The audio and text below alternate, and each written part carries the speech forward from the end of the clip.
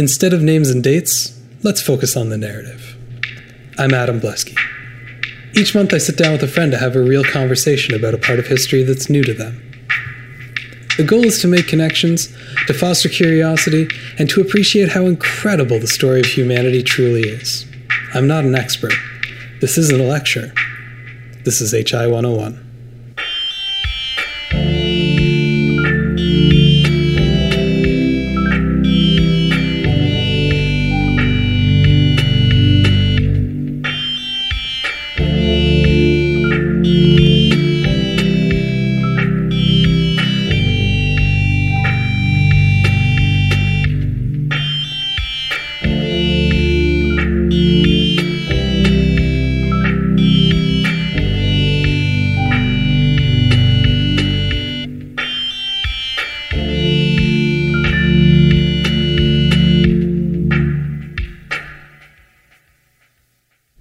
November 5th has been celebrated as Guy Fawkes Day in England for over 400 years, and more recently has gained wider popularity due to the successful film V for Vendetta.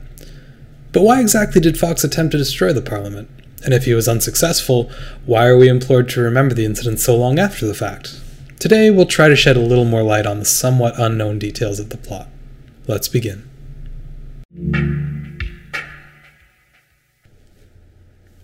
Okay, this time on HI 101, we've got Phil Downey coming back for a return appearance. Hey guys. Glad you could make it, actually. This is going to be a very, very good one. Am I the first repeat? You are the first repeat. Yes, first guest, first repeat. Are we going to have like a full cycle of guests now? I definitely have some people lined up that haven't been on yet, so Nice. we're not just like locked into a 5-person No one else rotation. is allowed in. This is it. What are you doing exactly 5 months from now? Oh man, I can't figure out what day that is. I'm also very excited to have you on because we have a little bit of history with this topic. We sure do. We're going to be talking about the gunpowder plot today. Yep. Do you want to give the short version of what goes on between you and I every November 5th? Okay. Just a short preface. It's astounding how little I know about the actual gunpowder plot, but basically ever since I saw V for Vendetta, I make a point to watch it every November 5th. And that there is the root of the problem for me. So anyways, yeah, you watch V for Vendetta every November 5th. Yeah, and there's always a Facebook post and Twitter, and if I'm even slightly talking to you, I'll make sure you're remembering. And every November 5th, I get outraged at the fact that you use the anniversary of the gunpowder plot to watch V for Vendetta and know absolutely nothing else about it. Hey man, shut up. It's a good movie. It is a good movie.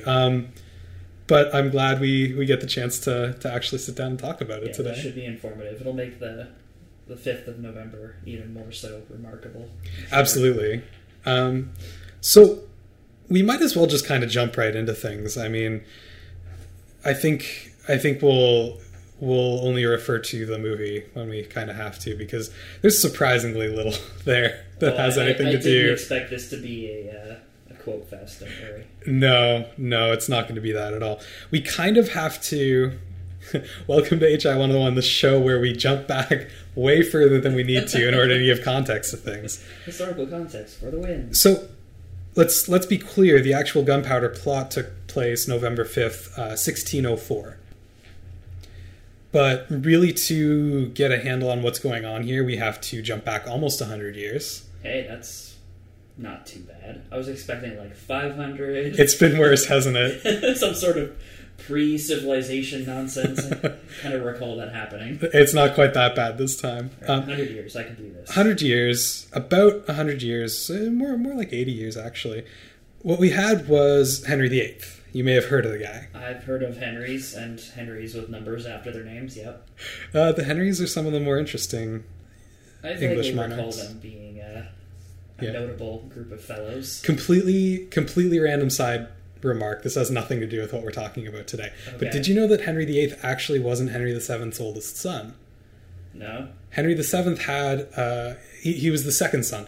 Henry VII had an older son named Arthur. Uh-huh. And that's the only time that an English monarch has ever named their heir Arthur. Yeah. And he died really young in a really tragic... Of course he did. Yeah, so... Was there some sort of, like, holy relic involved? Honestly, I Did his only... wife cheat on him with his best friend? To even get married? I only just thought of that right now. I wasn't even planning on bringing it up, but it's a really interesting anecdote. I'll probably leave it in the notes, slightly more information on it. Not as exciting as we'd probably hope, but, you know, it's kind of interesting to note.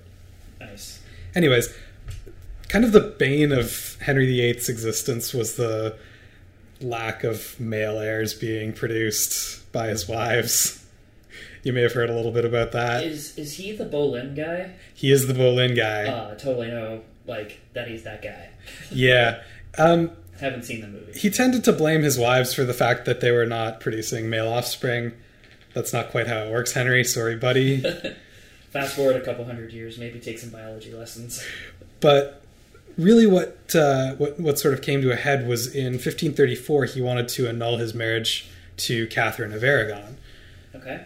Because she wasn't giving him any male babies. How many times does this guy get married? 6 total. Oh boy. Yep. Did he ever get any male babies? He did. Okay. We'll get to him. Was he crazy pants too? No, just very sickly. No. That's much less interesting. Okay, Catherine so-and-so. Catherine wasn't giving him any male heirs. So-and-so. Catherine of Aragon. So-and-so. Good enough. He wanted to annul his marriage to Catherine because she wasn't giving him any male heirs. So he wrote to the Pope, as you do when you're a monarch in 1534 and need an annulment for your marriage. And the Pope was basically... a marriage sick card. Basically. No, but that's the thing, right? Divorce wasn't really a thing that was allowed in the church. They're still Catholic at this point? Oh, yes. Yep, Yeah. they're Catholic. Now, the Reformation has taken place. Martin Luther's official split from the Catholic Church has occurred. That was in about 1519. Right. But England itself is still Catholic. Okay. Except that the Pope goes, you know what, Henry, I've had enough of your nonsense. No, I'm not giving you an annulment this time. How many annulments has he had so far? That I can't remember. Add it to the notes. Ballpark. I would say she was halfway his... through? I think she was his second wife. Okay. So he's at least pulled the shins. Either that or his first wife died. I can't remember which one. The wives of Henry VIII, I did not make many notes on this because it gets really messy and really I can confusing. imagine. Half of them are named Catherine, the other half are Mary. It's a mess. Yeah, which Catherine? Which Mary? Exactly. Suffice it to say, he wouldn't give him an annulment, and Henry said, fine, I'm taking my ball and going home. Yeah. And went, I'm starting my own church, and here we go. I'm the head of it. What an appropriate question. I was just wondering, why does a monarch of England have to ask the Pope permission for anything? Yeah, because he was Catholic and because Catholicism, yeah, not Anglicism. Exactly. I mean, this whole story today is going to be about Catholicism in England. Okay. That's really what we're talking about here, and that's why we have to talk about the Church of England. Cool. He started his own church, and basically the Church of England, when it started, was a complete mirror image of Catholicism. Yeah. So, except you just take the king and put him where the Pope belongs, and everything else more or less stays the same. So, theologically speaking, while technically Protestant, it didn't have any of the sort of Lutheran hallmarks that were going on on the continent. It was really just a way for him to divorce whoever he wanted to divorce. He said, yes, I can. I'm making my own church with blackjack. I'm making my own church, and everything's the same except I'm the boss, and you can divorce whoever you want. Yeah. Fast forward to his death in 1547, and his son, he finally does get this son, Edward VI. His son is 9 years old. Yeah. And takes the throne, and he's extremely sick, and also a child. Sure. Now, Edward has been raised Protestant because his whole life he's been technically Anglican. Yeah. But he's also, his main advisor is the Archbishop of Canterbury, okay. A man named Thomas Cranmer, okay. who is kind of liking this whole no pope arrangement, yeah, and decides to... More power for him, absolutely. The Archbishop of Canterbury, other than the monarch, is the most powerful person. I can't assume that the king has really too much interest in managing the day-to-day of a religion. Not really. It's pretty symbolic. Yeah. So Archbishop of Canterbury is kind of the guy. Just call him like the divorce guru. Kind of. The king, not the archbishop. Of course. Thomas Cranmer, Archbishop of Canterbury, was one of Edward's main advisors and basically said, hey, Edward, the way Church of England is set up right now, it's still kind of looking a little popey. Let's... The little popey. Popery was an actual charge. That's a thing that they said derisively. Oh gosh, can it be like papalism? Popery. Popery. All right. Yeah, like the smelly stuff, except spelled like a pope. Potpourri. Yeah. Popery. Basically got Edward to make it a much more Protestant church, right? Yeah. Kind of pushed him in that direction as much as possible.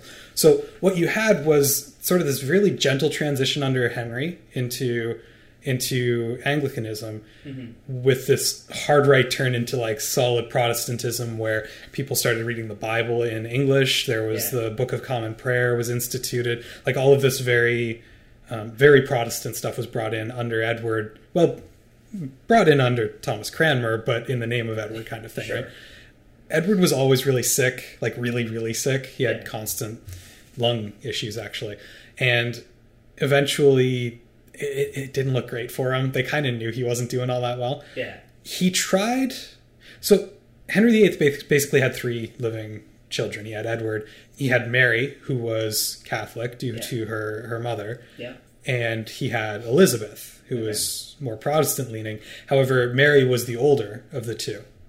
And Edward, under the Archbishop, wanted to basically disown Mary from the line of succession because she's Catholic. Sure. As one might want to. It turns out that the technicality that he could use to disown her would also disown Elizabeth. Why? Different mothers. Legit. Essentially. That's the long and short of it. Again, Henry Literally VIII... legit versus illegit. Exactly. Henry VIII is a huge mess. Let's just kind of stay away from him as much as possible. Sure. So he tried to disown Mary, but he couldn't, and instead named a woman named Jane Grey, who was Henry's sister. Tried to name her his heir. Now, Edward dies at 15. Jeez. There's kind of a small kerfuffle around Jane Grey, who didn't really want to be named heir anyways. Yeah. But nobody really took her seriously as a successor. Yeah. But she was Protestant, so he tried to get her in the lineup. Rule went to Mary, who is Catholic. Yeah. And she tried to kind of bring England back into the Catholic fold a little bit. Sure. Unfortunately, the way she decided to go about rebuilding Catholicism was to burn Cranmer at the stake for heresy, as well as 300 other Protestants. Oh, good. Giving her the name Bloody Mary. Yeah, that's where that comes from? That's where that comes from. I love history. Me too. Seriously, it's so much better this way. Absolutely. I love it too. Obviously, this does not endear Catholicism to the general public. Not so much. It did not make it look like a kind, loving, and tolerant religion. So, conspiracy theory time. Sure. This was the plan the whole time. No, a crazy Mary... Catholic in charge, have her make Catholicism look batshit crazy, and then go back to Protestant. I mean, looking back, it almost looks that way, but I mean, it's one of those hindsight is 20/20 sort of things. Nope. Mary truly believed in Catholicism. She was very...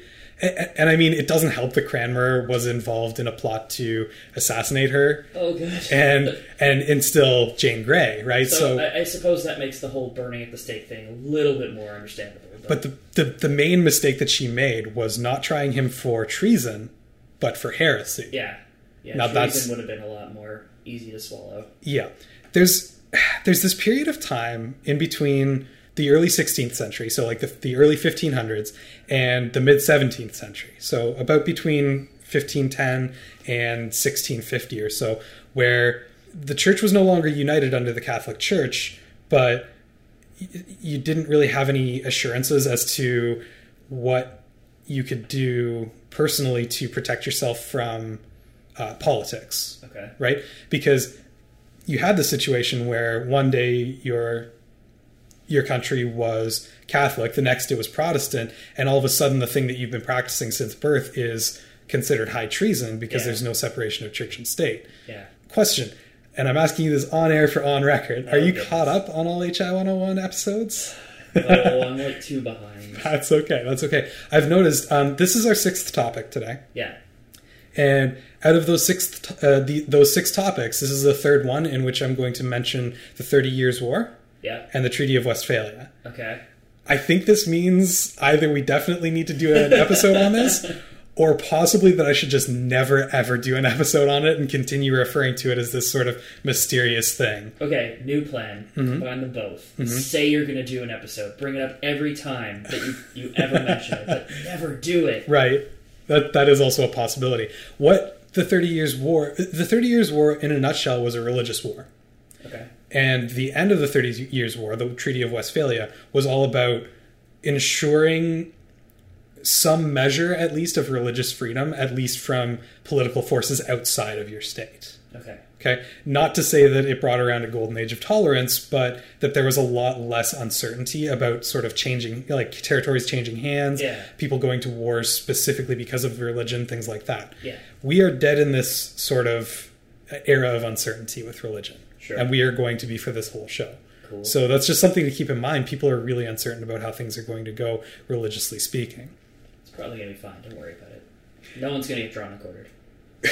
Uh-oh. Well. Mary rules from 1553 to 1558 is not super popular. It's not a long time. She was a little bit older when she took the throne. Mary, we're not entirely sure. We believe either had ovarian cancer or possibly some sort of kind of runaway cyst. She was never able to have children. It's so bizarre that we just don't know because medicine just wasn't there. Yeah, it's hard to say. I mean, I haven't looked too closely into her medical history, and we're relatively sure that this is a thing that was going on with her. Yeah. But at the same time, an exact diagnosis, who knows? Yeah. But she ended up dying from the flu anyway. It's more just to say that she never had any children. There was this big hope in this 5-year period for Catholics in England that there would be a male heir produced by Mary and her husband, because then all of a sudden we're good for Catholicism, right? Yeah. We're set. As soon as there's a male heir, great. Line of succession goes through him and not through Elizabeth. Yeah. Unfortunately for Catholics in England, she dies before producing an heir. And in 1558, Elizabeth takes the throne. Okay. Elizabeth is also Protestant. There's certain things about her personality that kind of suggest she may have had some Catholic sympathies. Okay. But in a lot of ways, it's easier for her to stay, number one, head of her own religion. Number two, not associate herself with Mary, who came before her and did all these at the stake. Burned all these people, not treason. Burned all these people at the stake. It made a lot of sense for her. But I mean, she was certainly Protestant and believed that was the best way for England to go. So for the previous few years, we'd had a lot of turnover, a lot of instability.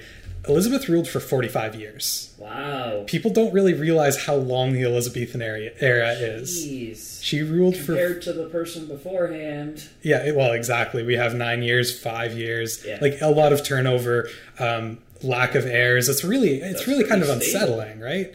Yeah. The change indicates some pretty big stability in her rule then, right? Yeah, absolutely. And actually, I think this was from your episode. I said the thing about how rulers that live longer tend to do better because they have longer time to get things done in, right? Let me guess. Things go perfectly fine once she gets off the throne. Just like last time. We'll get to that shortly. But I mean, under Elizabeth, England really came up as its own sort of political power. Up until the Elizabethan era, England was relatively inconsequential in Europe.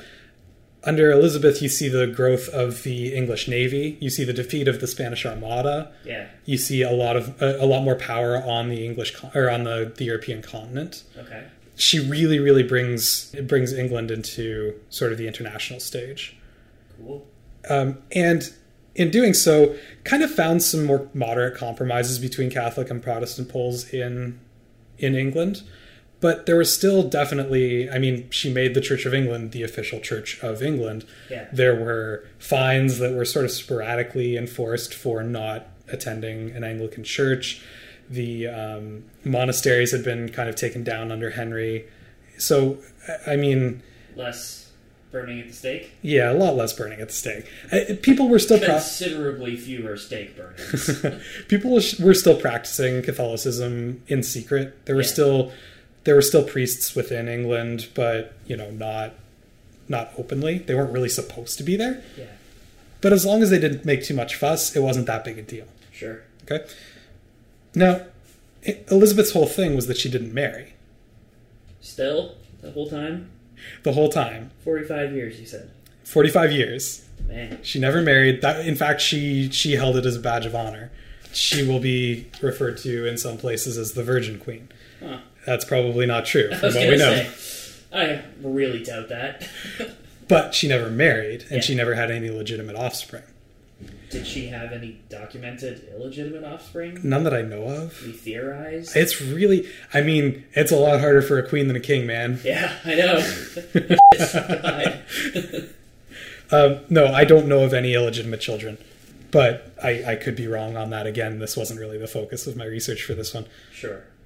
The thing with Elizabeth leaving was that, again, we don't have, or we have some uncertainty about who's going to take the throne, and we It's have just like such a problem every time. it's a huge problem. It's a massive problem, and we don't have any very clear successor with Yeah. Elizabeth. I mean, at least with, when Edward VI died, he had two sisters. That's Yeah. like, okay, well, one of them's going to take over, Yeah. not the end of the world. Yeah. This time, Elizabeth has no heirs. She's been alive for 1,000,000 years. She's gotten no kids. 1,045 plus, basically the same. I mean, in the 16th century, she was trucking right along. Yeah, of course. When she started getting towards the end of her life, she and the head of state were kind of in talks with James VI of Scotland, Okay. who was her first cousin twice removed, which means that he was actually the grandson of her cousin. Yeah. Anyways, they both shared Henry VII as an ancestor. That's how that works out. Yeah. So they were in talks, but they were secret talks, and no one really knew that this was going on. This is always great. So for Catholics in Worked England, out really well for Ned Stark. yeah, exactly. So for Catholics in England, I mean, some of them have been kind of living in secret for the last 50 years or so, but it's only been 50 years. Like, that's one generation. There's a lot of Catholics still practicing in secret in England. Yeah. And what's more, a lot of nobility were actually keeping it up, because it's kind of easier when you're nobility to get away with stuff like keeping a priest around Yeah. than it is for a common person. So the nobility was kind of stacked in favor of Catholicism at this point.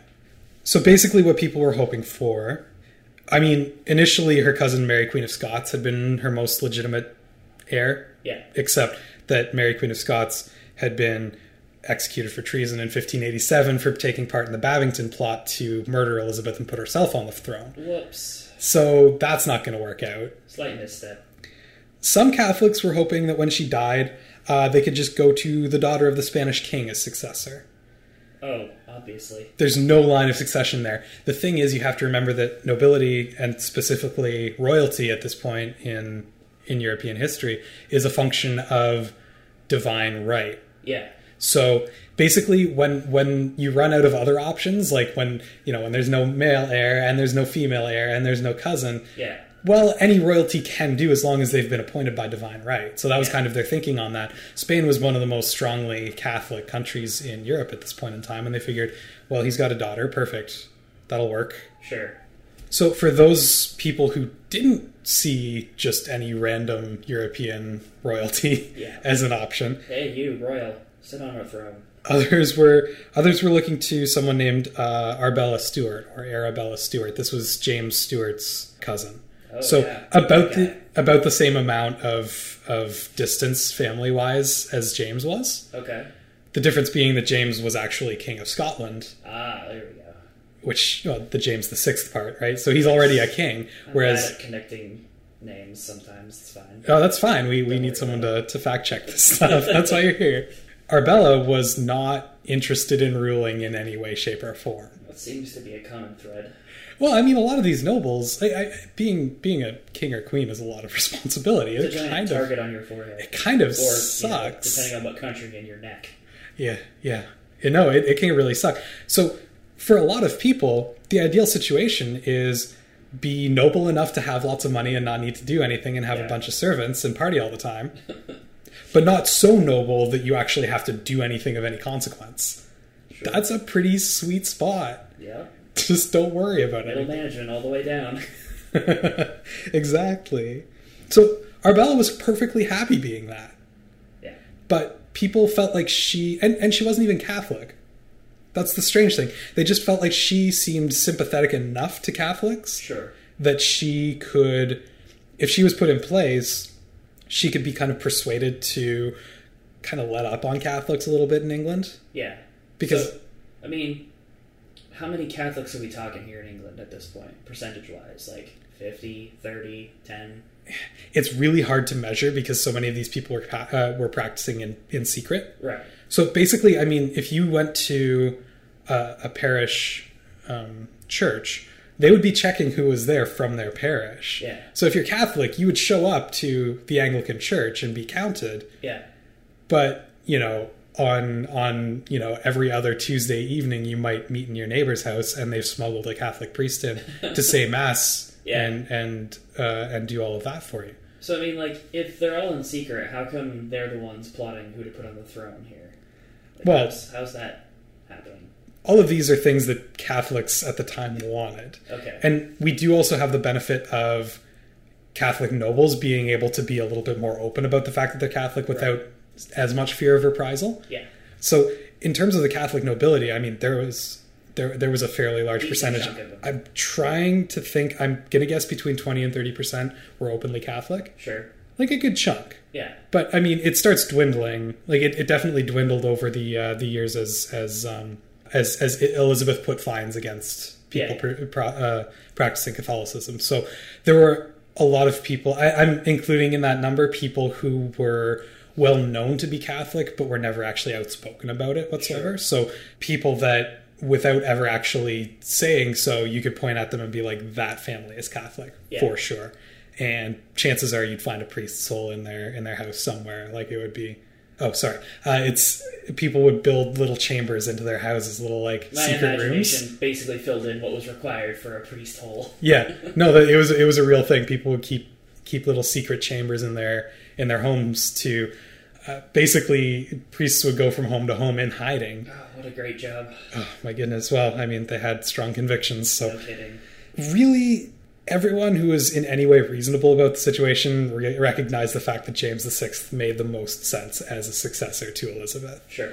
He was the only right choice. He was the Yeah. closest by family. He had the experience of ruling Scotland for a while before he became King of England.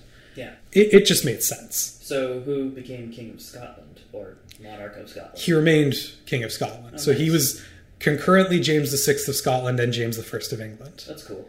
So this is actually the beginning of what you see with the United Kingdom, right? Okay. It's not the United Kingdom yet. That doesn't Yeah. happen until 1707. Some groundwork's being laid here. Yeah, absolutely. James was also Protestant, but he was very lenient. The fines remained in place, but he didn't really tend to send people to enforce them. Sure. He favored exile for known Catholics over execution. Seems a little bit more moderate. There was a line in there somewhere about instead of separating the head from the body, let's separate the head and the body both from the state or something like that. Yeah. Maybe it was more clever back then. I don't know.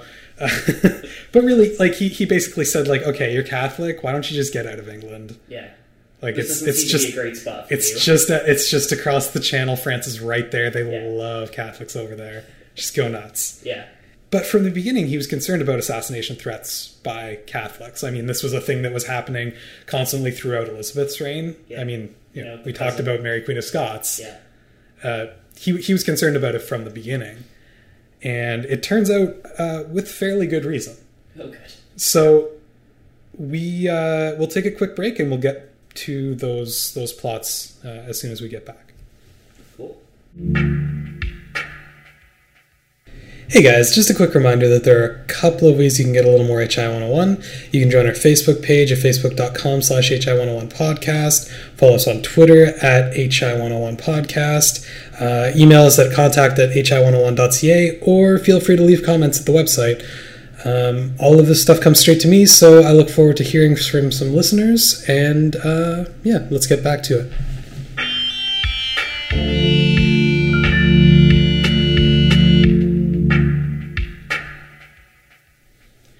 Okay, we're back on HI 101 here with Phil Downey. Hey, hey. And we were just talking about how James had a little bit of worry about the Catholic situation in England when he took over. Uh-huh. Well, How many years did he last? James actually lasted a while. Oh, okay, for him. It's not the issue. The issue is that within his first year of being King of England, Yeah. there were, depending on how you count it, either one or two plots against him. Sure. And you get close? No. Okay. But that's not really the point. The point is, well, let's get into it a little bit. There was what was called the main plot and the by plot. Okay. By spelled B-Y-E, but kind of meant as like by the side. Like, Yeah. you know, I think the B-Y-E is more of an oldie-timey spelling than anything else. By. Basically what happened with the main plot was that a number of English noblemen, the most notable of which would be Sir Walter Raleigh, plotted to basically remove James and install Arbella, who we were talking about before the break. They were probably funded by Spain. Sure. They approached France for funding. They didn't receive any from France, but I mean, this wasn't just a couple of like disenfranchised people that were feeling a little bit misrepresented. This was worrying because these were important people who commanded significant power and resources. The main conspirators were pardoned but jailed for a very, very, very long time. Sure. Mostly because they were so noble that executing them would have been politically problematic. Yeah. So they just did the thing that England does and stuck them in the Tower of London. Yep. Now, the byplot was basically that two priests decided what they would do was, during all of this stuff going on, kidnap James, take him to the Tower of London, and hold him there until he agreed to treat Catholics better. How very priestly. I'm sure you can see how there might be one or two problems with this strategy. Maybe. How well guarded is the Tower of London? Oh, super well guarded. But even just, I'm not even talking about logistically here. I'm talking about the fact that they think that they can kidnap a man and hold him against his will and get him to be like, you know what, you guys are all right. Is Stockholm Syndrome a thing yet? I mean, maybe they were just ahead of their time on that one. I don't know. But, I mean, it's a ridiculous plan. Yeah, that's terrible. Now, if we're speaking from a Catholic perspective in England at this time, the only good thing to come out of this is that other Catholic priests heard about this byplot and turned them into Robert Cecil, or Cecil, maybe? I'm not sure. He's British. The Secretary of State. Sure. They basically went, whoa, we heard about this thing going on. You might want to look into it.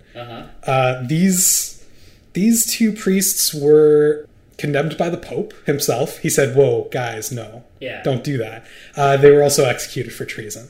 Good. Not heresy. Not heresy. I mean, execution is execution. Plot to... Probably not the greatest way to solve your problems, but hey. Yeah. But plot... I mean, it's pretty clear cut. A plot to kidnap the king is... It's treasonous. Yep. That fits right in there with the definition of treason. Fits right in. I think it's like perfectly aligned with.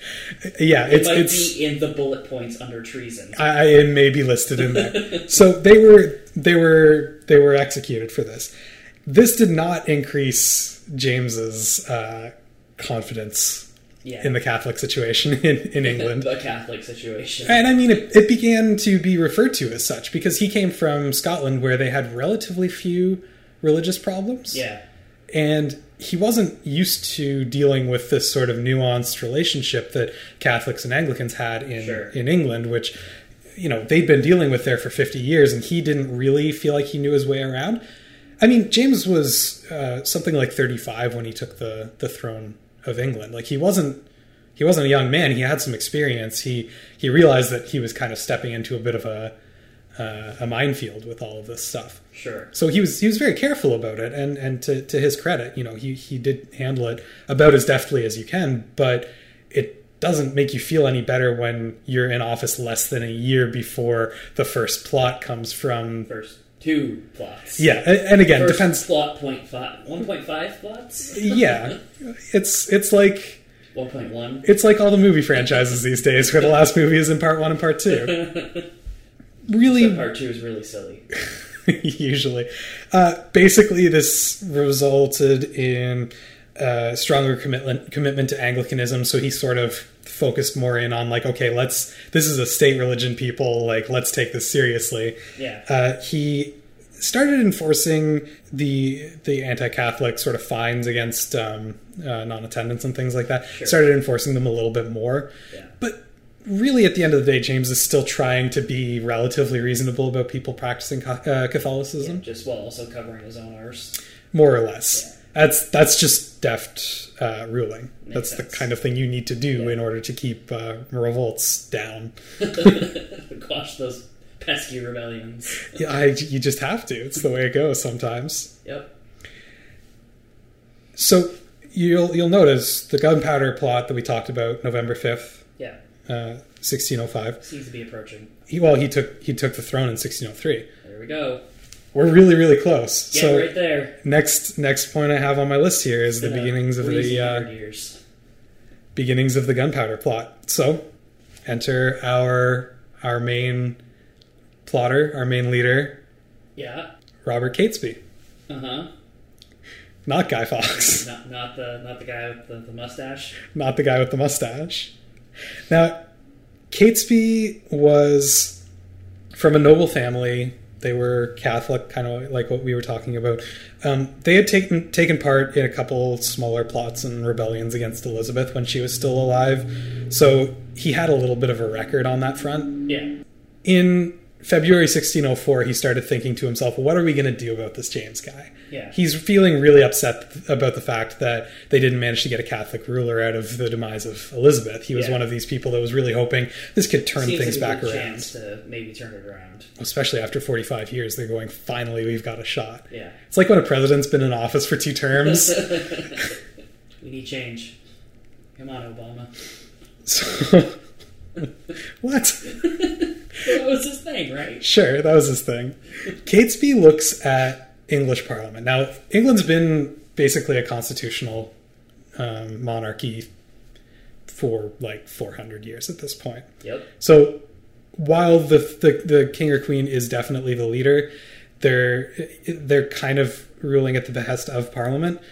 And there's always been this tradition, something that continues to this day and even continues in Commonwealth countries like Canada. Yeah. When Parliament opens, there's a speech from the throne. Yeah. In England at this point in time, the literal king would come and give this speech rather than a governor general. Sure. So they knew that when the speech from the throne is given, the king himself would come to Parliament. Yep. There would be the House of Lords. So British Parliament is divided into House of Commons and House of Lords, Okay. rather than as the lower house and the higher house. Yep. And at this point in time, the House of Lords is literally the house of all of the nobility. Sure. So all of the nobles would get together in the House of Lords as the higher house. It's not something you were elected to or elected for life or appointed Yeah. or what have you. If you were noble, you were in the House of Lords. So James, the entire House of Lords, most of which are Protestant, James's sons, his nearest relatives, members of the Privy Council, so all of his closest advisors, most of the important Protestant nobility, as I mentioned, all of the archbishops of the Church of England would all be in this one room for the speech. I wonder what they're going to do with that opportunity. He basically looked at this and went, wow, that's a lot of really important people right in one spot. So Catesby figures, all right, let's figure out a way to deal with all of them at the same time. We'll get back to that. And what we'll do is we'll kidnap James's daughter, Princess Elizabeth, Always with the Elizabeths. and we will install her as a puppet queen. And because she's a small child at this point. Sure. They weren't too sure what to do about both of his sons. They figured if one or both weren't at the throne speech, Yeah. they'd probably dispose of them. They didn't really ever come out and say it, but they need Elizabeth as the puppet queen. So Also kids. a little bit older, not by much. Lovely. One was older than Elizabeth, one was younger. Still pretty terrible. And they figured there was this guy, Henry Percy, and he was Earl of Northumberland. The problem with talking about England at this point in time is that everyone has like 8 names. Yeah. So we'll try and keep it as straight as possible. But he figured, it was fairly well known that Percy was Catholic. Yep. Figured we'll put, he's high up enough in the nobility, we'll put him in place as Elizabeth's protector. So basically have him rule in her place while she grows up. Yep. We'll raise Elizabeth Catholic. Presto, we've got a Catholic ruler again. Yep. basically overnight. Totally gonna work. So he goes to work. By the way, he didn't mention this to Henry Percy. Oh, He just figured all of these details would kind of work themselves out as he went. smart guy. I don't want to give the impression that he wasn't smart. It's just that this is kind of like the initial shape of the plot as Sure. he first presented it to his conspirators. Yeah. First, he recruits a couple of guys, Thomas Winter, John Wright, who the first thing they do is initially contribute some money to the cause and to go abroad looking for further support for their cause. Yeah. Okay? Because you need money to pull something like this off. And the more people you can bring in, the better, because they also have to have day jobs. They Yeah. can't spend like all their time plotting to kill the king. Of course. That's a little suspicious. Yeah. Might raise a few red flags. Winter finds a soldier in Flanders named Guy Fawkes. Okay. This guy has been fighting for more than 10 years. This guy. You know, we'll actually get to that later, but it's interesting. You know, let's just mention it now because it's a really interesting fact. Later on, people will celebrate the gunpowder plot or the foiling of the gunpowder plot by burning Guy Fawkes in effigy. Yeah. And these burnings would basically, anybody who was universally despised would kind of be used as Guy Fawkes. Yeah. He became sort of a non-entity. Yeah. So for a long time, it was the Pope. Yeah. When anti-Catholic sentiment was running especially high, other times there would be local figures, what have you. Sure. And so after a while, Guy started being used as a generic term specifically because of Guy Fawkes and burning Guy Fawkes in effigy. Yep. You ready So- for some shell shock? I'm gonna blow your mind. Go for it. I knew that one. That's cool. I had heard that story before. Excellent. I like it. Well, hopefully someone hasn't. Hopefully the last 2 minutes hasn't been a waste. Everyone just like, come on, we know this part. Anyways, so he finds Guy Fawkes in Flanders. He's been fighting for like 10 years. He's a captain, so he's a skilled fighter. He's well used to leading people. He's extremely competent, and he goes, sure, I'll help you guys out. They're like, perfect, this is a big win for us. Yeah. We need a guy like this on our side. That's going to happen so many times. I'm smirking every time you do it. There's no getting around it. Let's just Can we have, plow like, right an through. like an audio cue? Ting! Every time you say it. Well, I edit this show, so no. They also recruit a guy named Thomas Percy. You'll note that we've already had a I was just Percy. going to say, isn't this our second Percy? It is. Thomas Percy was related to Henry Percy, Earl of Northumberland. Right. They went, perfect, we need somebody that's got this sort of connection that can pass this information. So he was pulled into the conspiracy. They sealed the first official meeting with an oath of secrecy and by taking the Eucharist in secret. This was May 20th, 1604. Basically, they went, okay, guys, we're not going to tell anybody. We are going to kill James. We are going to put Princess Elizabeth in place. Yeah. We're in. Like, this Yeah. is it. Still haven't told that guy. We can call him Earl of Northumberland just to keep things a little bit straighter. That's Henry Percy that you're referring to. But he still doesn't know? No, he does not know. But his relative does. Yes. And he's going to use this connection for their advantage. Gotcha. In fact, it's to their benefit not to tell Henry at this point. Yeah. Less people will know, less people can blab about it. Yeah. Now, on June 9th, basically by coincidence, I mean, it may have been in the works for a little bit, but the timing works out really well. Percy, the conspirator Percy, Yes. gets named to Gentleman at Arms, which is sort of a semi-ceremonial 50-person bodyguard unit Okay. stationed at Westminster, at Parliament. Okay. So he manages to rent a house that's basically right next to Parliament. Nice. Like right next to Parliament. Sounds pretty convenient.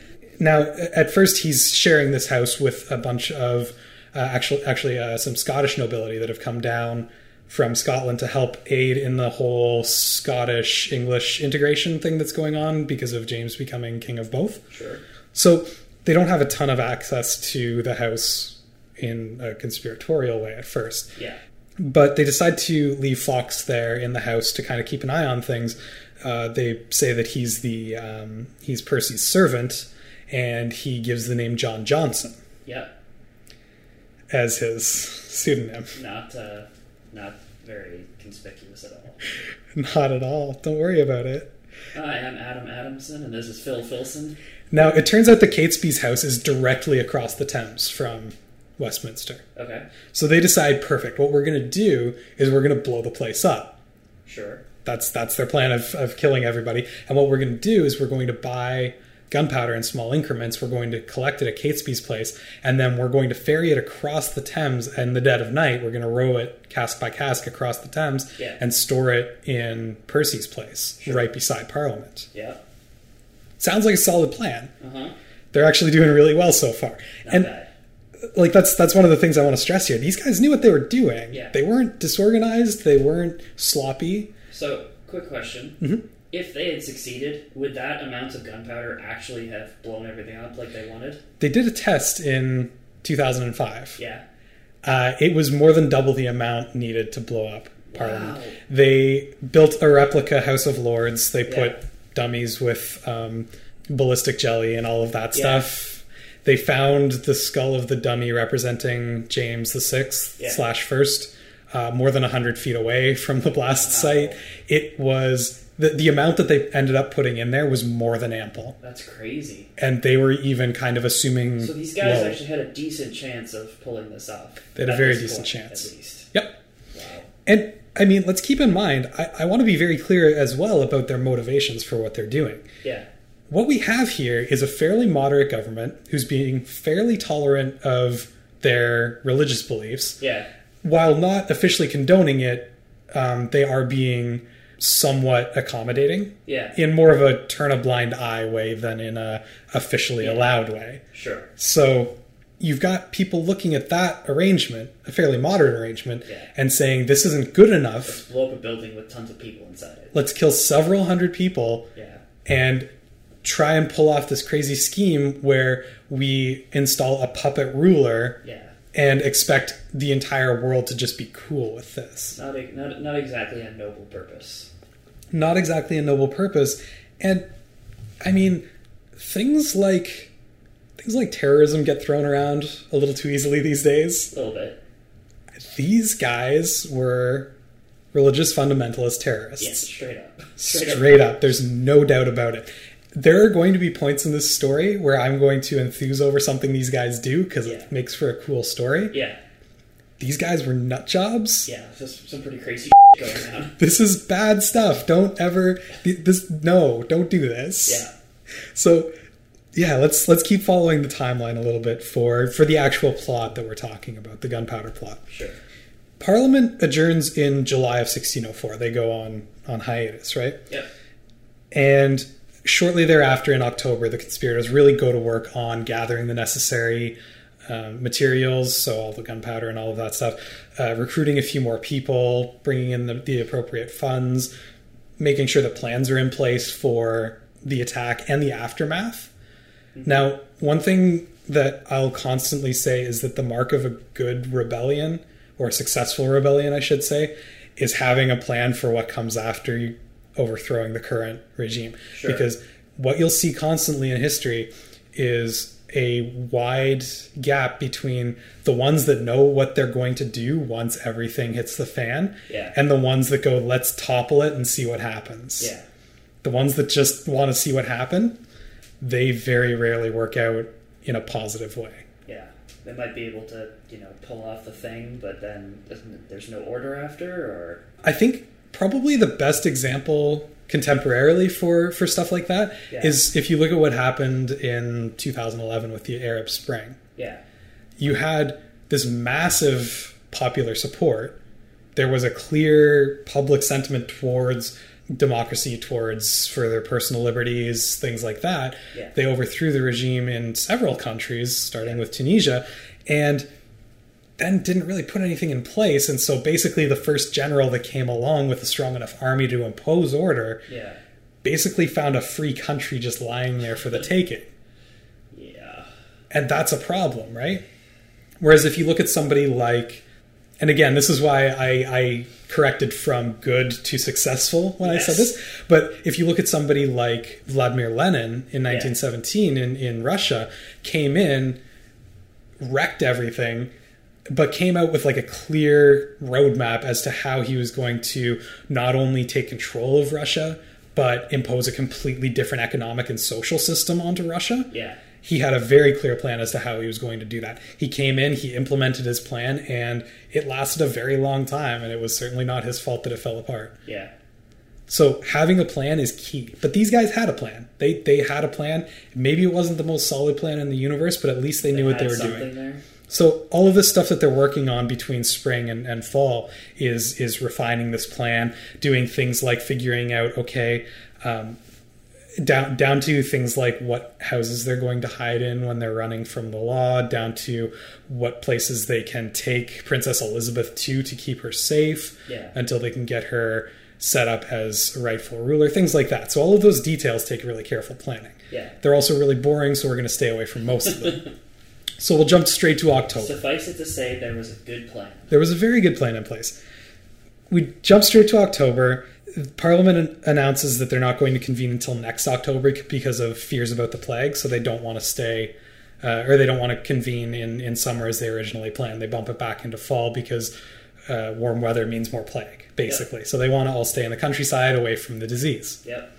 Fine, gives them a little bit more time to work, but at the same time exposes them a little bit more because there's more time until they can actually do the deed. Okay, fine. So they go to work. They bring a couple more people in, including Catesby's servant, Thomas Bates, mostly because he overheard the plan. Ooh. So they just sort of brought him right in.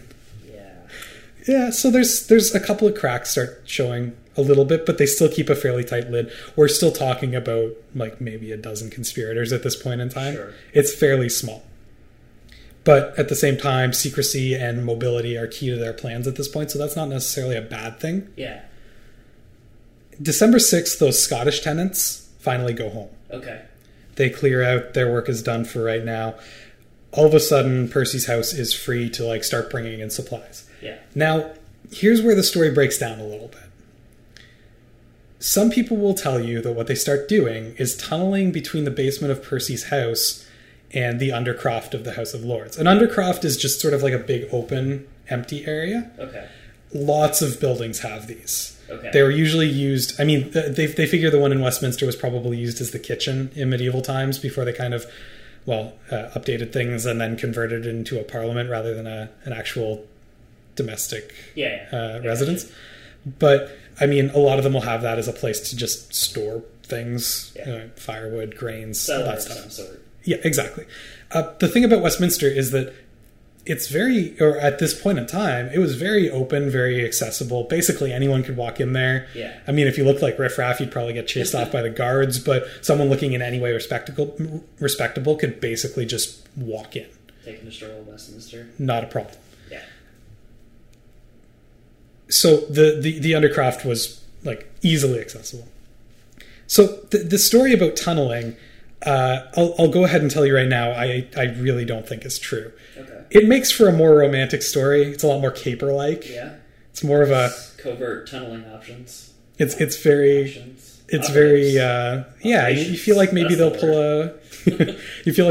a safe out of there or something. they'll fold the tiny guy up in a box and wheel him right in there. It feels kind of like Count of Monte Cristo. Yeah, absolutely. Here's the thing. How confident would you feel tunneling between the basement of your house and another house, or your parents' house and another house?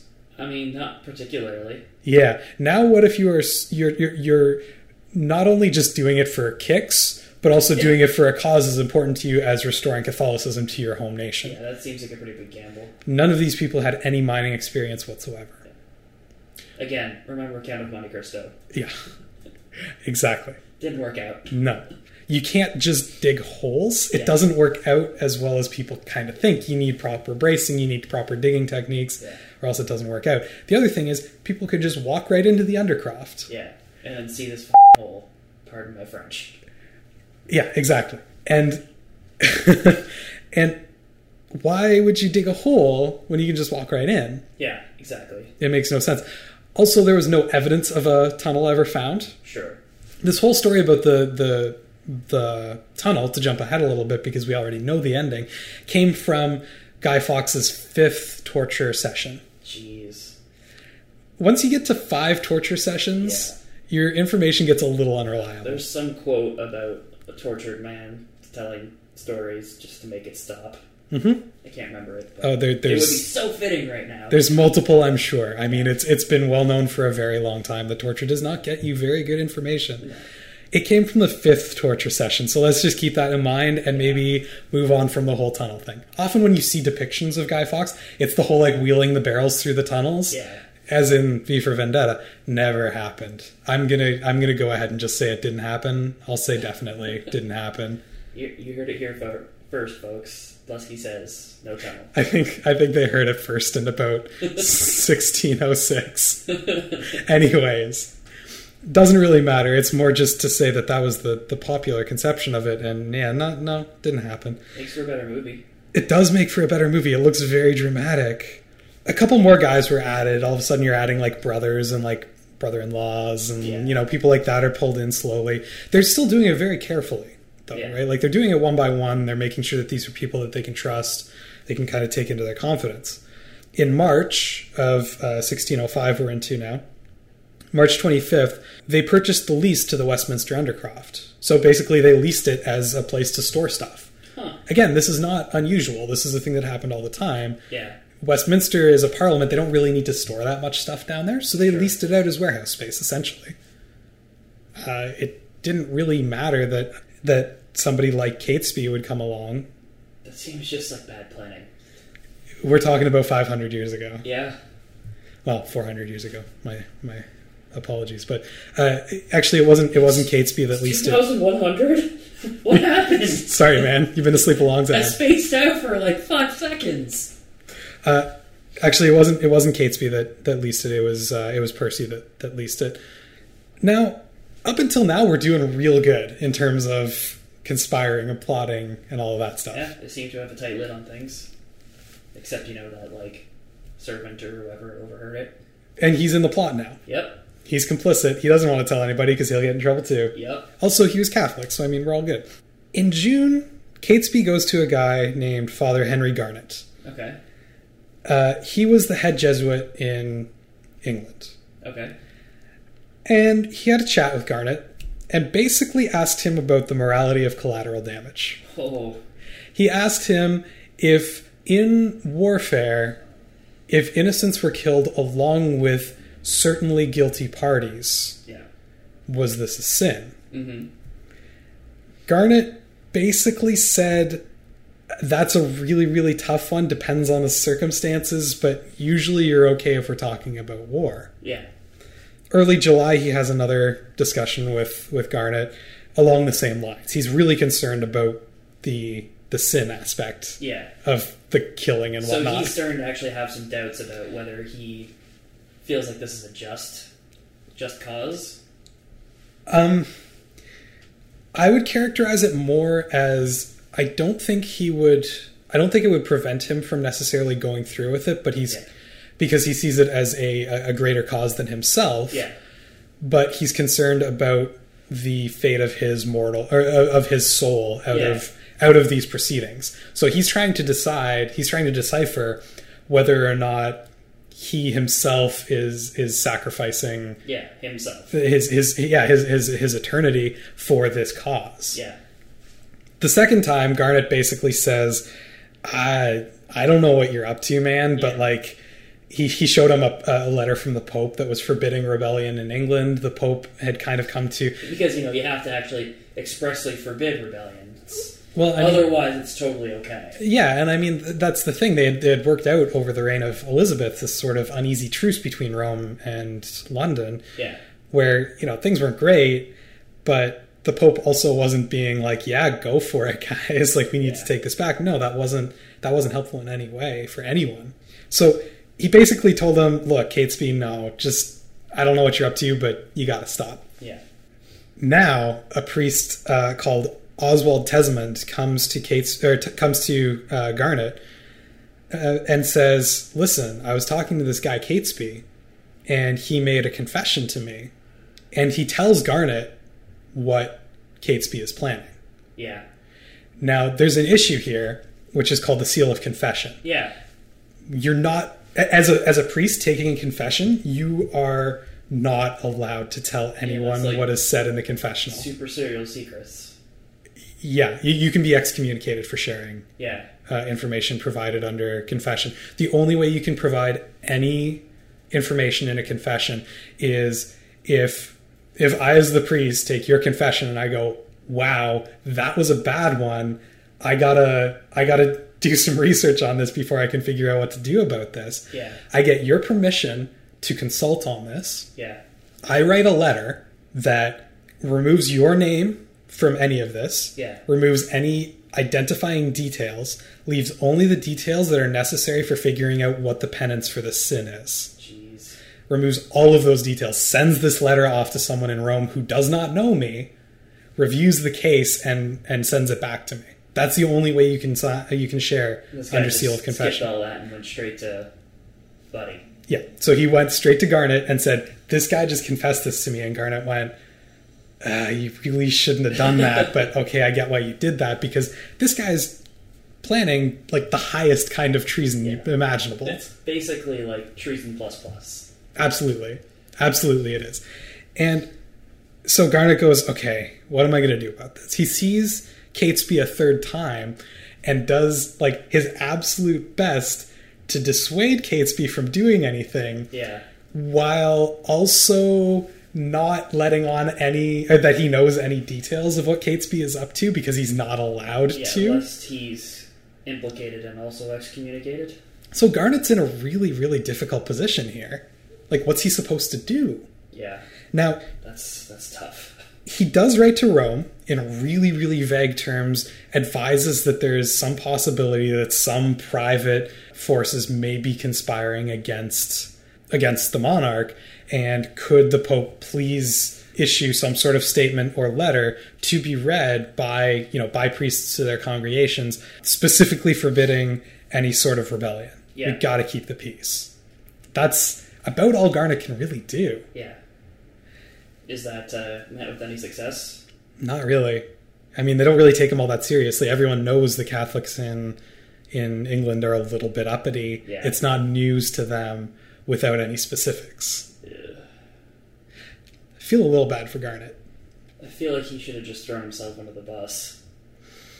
I mean, it's easy for us to say that. It's yeah, exactly. We're sitting here in a nice warm studio, sipping on some water, talking about some guy who lived 400 years ago and the poor decisions he made. Yeah. That's easy. Hindsight is very 2020. What he went through is really difficult. Yeah, for sure. So, over the course of July, 36 barrels of gunpowder were hidden in the Undercroft. Mm-hmm. Technically, the government controlled the supply of gunpowder, but it was really easy to find on the black market. Yeah. Like, it was really easy to find on the black market. It wasn't straightforward. If you have the cash, you can get the gunpowder. Yeah. So, it's all hidden in the Undercroft. They went back to check on it in August, so not that much longer later, and they found that some of it had decayed. Like, what can happen with gunpowder is that it kind of... Decayed is a bad word. It kind of clumps. Yeah. And clumpy gunpowder, and it's a chemical thing. It's not like you can just bust up the clumps. Clumpy gunpowder doesn't really explode as well. Sure. So they added a few more barrels just for a good measure. They also, at this point, like a couple months later, decided, we should put some like firewood and stuff on top of it to like hide the barrels. Just in case. The Undercroft was really easygoing. Nobody was looking under there. Yeah. It was gross. It was dank and it was dark and nobody liked going under there. Hence the clumping. And there was no reason to go under there Sure. that they knew of, right? At the end of September, a couple of extra people were added in. We're looking at around 30 to 40 conspirators at this point. We're never really going to be quite sure who all was actually brought in on the conspiracy because, as we'll see later, not everyone was really caught. Yeah. So it's hard to say. But the one person I do want to note is a guy named Francis Tresham. We will be coming back to Tresham. Mm-hmm. Okay? Just stifling the laugh because of yet another Guy reference. I've done it myself, too. Oh my goodness. I didn't even notice at that time. You didn't see me try not to laugh. You think I was just having some intestinal issues? It just took me a second to cotton on as to what that was. Okay, continue. Details are kind of finalized in October. They decide that basically what's going to happen is Fawkes is going to stay under the Undercroft. Yep. He's going to be the one to light the fuse and then immediately escape to the continent, where he's going to go around and try to rouse support from people in France, people in Spain, people in the Netherlands, portions of the Holy Roman Empire that are Catholic. Try and gain as much support for the puppet princess that they're going to install as possible. Hopefully, if enough people support her and support her rule, then they'll have some sort of legitimacy out of it. And meanwhile, the larger number of people are going to go on a hunting party, with air quotes, and they're going to go up into the Midlands region, where kind of north of London. It's a little bit more countryside, where Elizabeth was staying. And these are the ones that are going to go in and kidnap Elizabeth. Yeah, okay. So right up until the... Stand up bunch of gents. Again, they're religious fanatics. They are terrorists. They're bad men. Yep. Right up until October, everything is looking great. Nobody knows that there's gunpowder underneath. Nobody knows that there's... no one has a whiff of this plot. Other than the priests that they've confessed to, who are unable to testify about it to anyone because of the seal of confession. Nobody knows that they're about to kidnap Elizabeth. And this is October of 1605? This is October of 1605. So we're right up to the wire here. Yep. Guy Fawkes has bought his matches. He has a horse ready to go. He's this is on. This is over a year's worth of planning. Is all coming to a head in October 1605, and no one knows a thing. And that's where we're going to leave it for today. You jerk. Although the conspiracy to assassinate the king and parliament had been almost flawless up to this point, we already know the ending. The conspirators failed in their attempt. Next time on HI 101, we'll talk about how the months of planning were unraveled in the last few days before November 5th, as well as the fallout of the plot. That episode will be up November 15th. As the format of this show inevitably leads to factual errors, I encourage you to visit hi101.ca and check out the corrections posted there. That's hi101.ca. If there are any errors I haven't addressed there, please let me know and I'll add them to the notes. And remember, HI 101 is a broad introduction. If the subject we've discussed today has caught your attention, I encourage you to look for more information. It only gets better from here. I'm Adam Blesky, and this has been HI 101.